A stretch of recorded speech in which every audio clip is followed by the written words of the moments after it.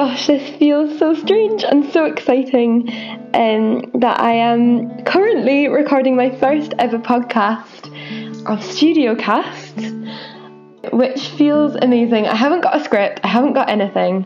I thought for this episode it would just be a solo episode of me sitting down and just talking through why I've decided to create the podcast, a little bit about me so you can get to know me, and all that jazzy stuff. So I'm studying at the Glasgow School of Art at the moment. I'm in my third year doing interior design, and unfortunately due to the coronavirus pandemic we are doing all of our teaching online, and then 1 day a week we can go into the studio. However, because Glasgow has gone into an even bigger lockdown, I have had to come home. And I just think that so many people at the moment, creatives, are so starved from the thing that feeds us the most. The energy of the studio is something that I love from the bottom of my heart, and it feeds my work and it feeds everybody's work, and that real sense of community is something that I just feel very deprived from it at the moment, and it is a bit shit. Obviously we've got uni online and we can talk to people there, and I had a tutorial this morning which was really lovely and we spoke for a while, but it's just not the same. And I don't know, it's different. I miss the creative flow of being in the studio and being surrounded by people, and it's something that I feel very blessed that I've even managed to experience. And I just think that if this podcast can allow people to tap into those creative discussions that we are deprived from at the moment, it could be really beautiful and really life-changing, sort of mentally. I think it will benefit so many other people to be able to listen to different walks of life and creative journeys, because that's what we used to get in the studio every day, and we're just not getting it at the moment.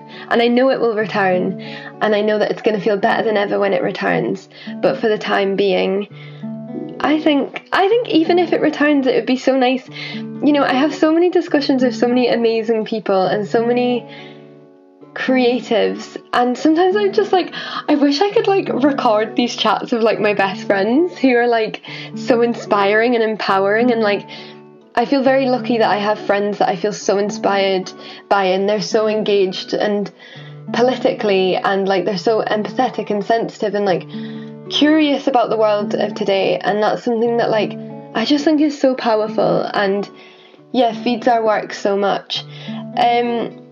Another reason that I wanted to do the podcast was because when I was younger I so nearly didn't go down the creative path that I wanted to, because I'm from an island on the north coast of Scotland, and I'll get into that a little bit more as well, called Orkney, and there is a creative community here, but it's very, very small. And throughout school I felt not by everyone, my English teacher was an absolute boo, love her, and my art teacher as well was wonderful, but I felt a lot of the school just did not respect the power of creatives, and I so nearly didn't do what I loved. And it's crazy as well, because I feel there's so many creative people I know that are so successful and are having such amazing careers and are getting to travel so much. Obviously not now because of the pandemic, but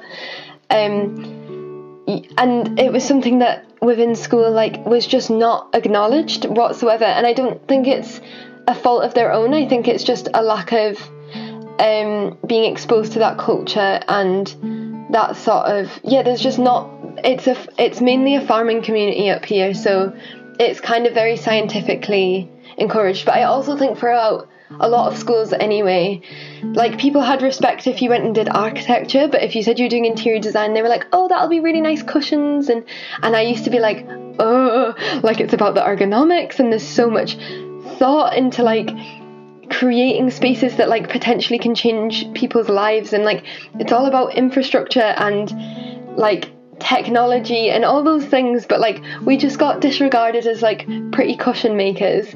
And even if what I find crazy is even for a textile student, that's so undermining, because one of my friends, she is a textile student, and the amount of intelligence that has to go into what she does and sensitivity and stuff, it's unimaginable. And I just think that like this podcast can hopefully help to educate those who don't know about design, but also most importantly encourage the younger generation that if they feel this burning creative desire in their stomach, that they go and do it. Because I so nearly didn't, and I can't imagine how different my life would be. Like, my design work and my creativity has gotten me through life and makes me the happy person that I am today.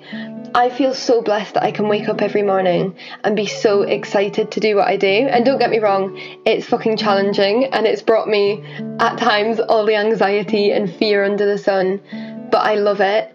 And I couldn't imagine doing something that wasn't me loving it. And it's allowed me to grow and develop as a person. I think when you become really, really indulged in your time creatively, you start to realise that it is you and it's your entirety, and there's so much that you have to sort of connect in within that way. And I would just love for creatives to have the platform to become better respected as well. Obviously, the pandemic has opened up so many creative opportunities and allowed, I think, a lot of artists to be better respected. But recently we had the government release about how a dancer should look into doing something else. Like, maybe she could go, she needs to basically stop performing and creating, and she could go work in like an admin centre. And this is the sort of attitudes that I want to begin to challenge, because, you know, a scientist can't just jump and start doing interior design or doing painting. Like, it's a legit profession and a practice, and it takes so much time and effort. And I think I feel so respected, obviously, from the community that I am blessed to be surrounded by. But if this can help the younger generation to realise that you can 100% thrive in doing what you love, and that life isn't about it being difficult and you having to do a 9-to-5 job that you hate. Like, you need to throw yourself in the deep end and like allow yourself to love what you do. So that's another reason why I wanted to do the podcast. There's obviously so many different reasons, and you've probably realised that because I've been talking for 11 minutes already about it. But to get off that topic a little bit and to give you a little bit of insight as to who I am, I don't even think I've introduced myself yet. I am Molly Forsyth. That feels very formal to say Forsyth. I'm Molly, and yeah, as I said, I've been studying at the Glasgow School of Art for 3 years doing interior design. I was born in Halifax, and then I moved to North Yorkshire, like outside of Whitby, and lived there for a while. And then Mum and Dad one day just plunged it on me and my sister that we were moving to Orkney, which, for any of you that don't know, is an island off the north coast of Scotland. And they told us that we were going to move there, and I was like, okay, this is a bit crazy, like, why? Dad just got a job and they decided that they wanted to change, so they moved up there, and yeah, we took the plunge. But as I moved up here, I think that was when my awareness for spaces first became like provoked, because obviously in Yorkshire it's very hilly, full of trees, it's a very sort of open culture. I would say it's sort of similar to what I've experienced in Glasgow culture-wise. And when I moved up to Orkney, I was like, what the fuck is this? Like, it was basically flat land, no trees, very remote, and like mostly consisting of like a farming community. So I was like, right. And obviously that was amazing, but I think that was when I really became conscious of my sensitivity, because I was so overstimulated by like how different these spaces were, and I was just quite overwhelmed. And obviously with the big change, I became very familiar with my autoimmune disease, which is alopecia, and there's a lot more information on that on my Instagram. and I'm hoping to do a podcast on it at some point, but I'm not even going to get into my hair loss journey because I'll end up talking for hours. But yeah, when I moved up here, I lost all my hair at the age of 9, and you know, it was a very traumatic thing to go through, and my mum also wasn't very well through my entire childhood, and luckily she got an operation 2 years ago which transformed her life. But I was a very happy child, but a very, very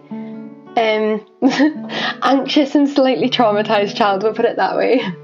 And what really began to heal me was the spaces in which I lived. So I remember just as I was younger familiarising myself with Orkney, and the sky is just amazing. Like, the hemisphere is so large because the land's so flat and we're so far north that you can almost see like the curvature in the earth.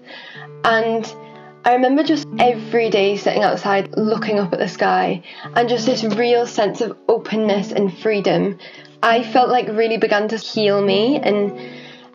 And we're surrounded by water here, so the landscape is something I feel forever grateful for. It's so beautiful, and the sea is stunning. And I remember I just used to go to the beach all the time. My hair started to grow back, and I started to really think about, as well, from the move and the transition, what makes a home, and what makes us feel comfortable and loved. And I'm fascinated by objects and the sort of materialistic world and anthropology, and what connects us to our identity, I guess, because I feel like my objects and the things in which I surround myself by are integral to how I feel within myself and how I choose to express myself. And that's something that I love to do throughout my whole childhood. But it was funny because I remember in school, like, people being like, oh, like, this is such a Molly thing. And like, now looking back on it, like, I used to hate that because it was like undermining like my creativity. And I just felt like very much at times somewhat on my own with the way I was thinking. And then I became very, very lucky that I bumped into one of my bestest friends, who I'm very excited to interview on the podcast, and he thinks in such a similar way to me and has such a love for like literature and poetry and music. And I think this is what I mean by creativity as an entirety. Like, the music I listen to, the books I choose to read, that all flows into my design work, because with particularly musicians and with poets, they are constantly analysing the world around them, and they're sensitive and curious, and they're taking it all in. And that's something that I used to do as a child, but somewhat I didn't feel like was very appreciated through school. And I could have chose to not flow with that, and I could have been doing something that I just didn't love, and I would not be sitting here the person I am today. And I think I wouldn't be sitting here as the healed person that I am today. And yeah, I just think that it's really important to tap into all that. So anyway, going back a little bit, that was where my love for spaces first became initiated. And then as time went on, I knew I really wanted to do interior design. I've always wanted to do it. It's just been embedded within my bones. I don't really know why. My mum and dad always laugh about it because they're very like creative, and so my mum is very like spiritually engaged, and she does a lot of healing works. My dad is a head teacher, so I think that's where I get my sort of interest in like people's well-being and social, sort of the difference in social cultures and why we behave the way we do.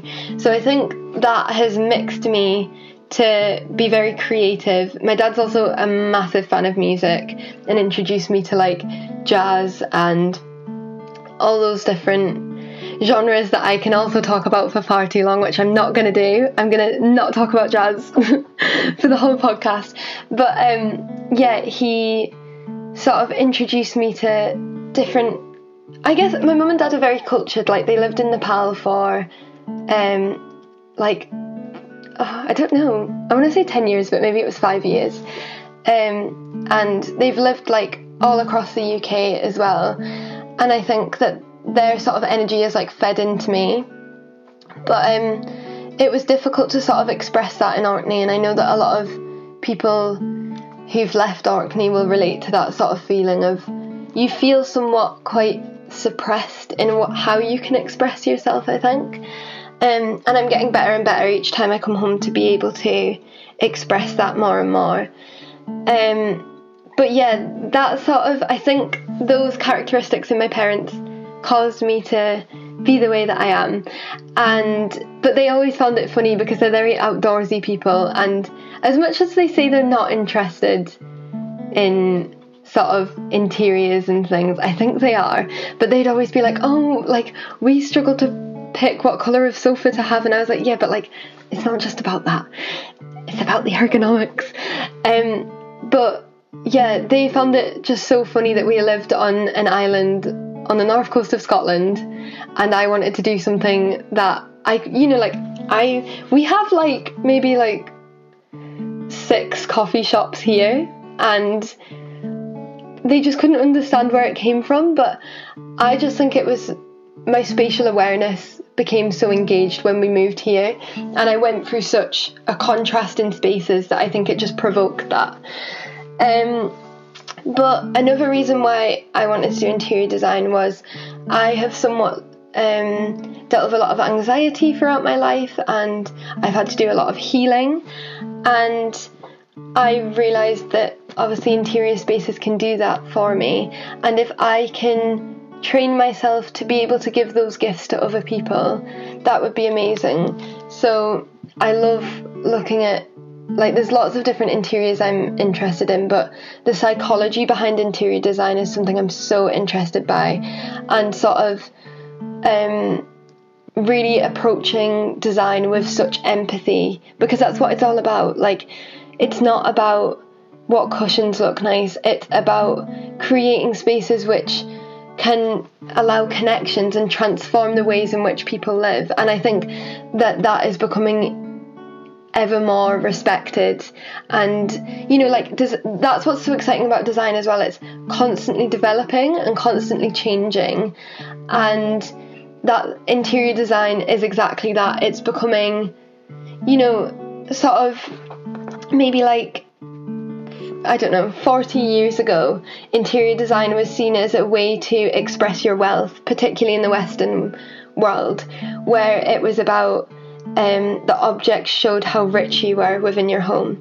Whereas now I think it's connecting more to the Eastern world. I love in terms of how they design. It's very meditative and very connecting to the soul, and I think that's what design is becoming more and more now within the UK. And I think that, interestingly, the pandemic has heightened that within people, because people have had more time alone to want to engage with themselves. But yeah, that's sort of what I am mostly interested by. And obviously, I think it is just that, like, I'm fascinated by the ethos of interiors. Like, when you walk into a space, what is it that is creating that warm feeling inside of you? Or what is creating an empty feeling inside of you? There's so many different ways that interiors can provoke emotions, and that can change the way in which we live. And I think particularly at the moment, we are all collectively going through some form of grief, of being starved of different experiences and change. And I think that's what interiors enable us to be able to do. We're ever changing, and if we choose to surround ourselves by new environments every single day, that can, I think, really change the way in which we think and connect with others. So that's a little bit about me wanting to design, and I'm sorry again, I'm losing my voice. But I'm rambling a lot, but I just want to sort of get this out there and get you guys to know me a little bit.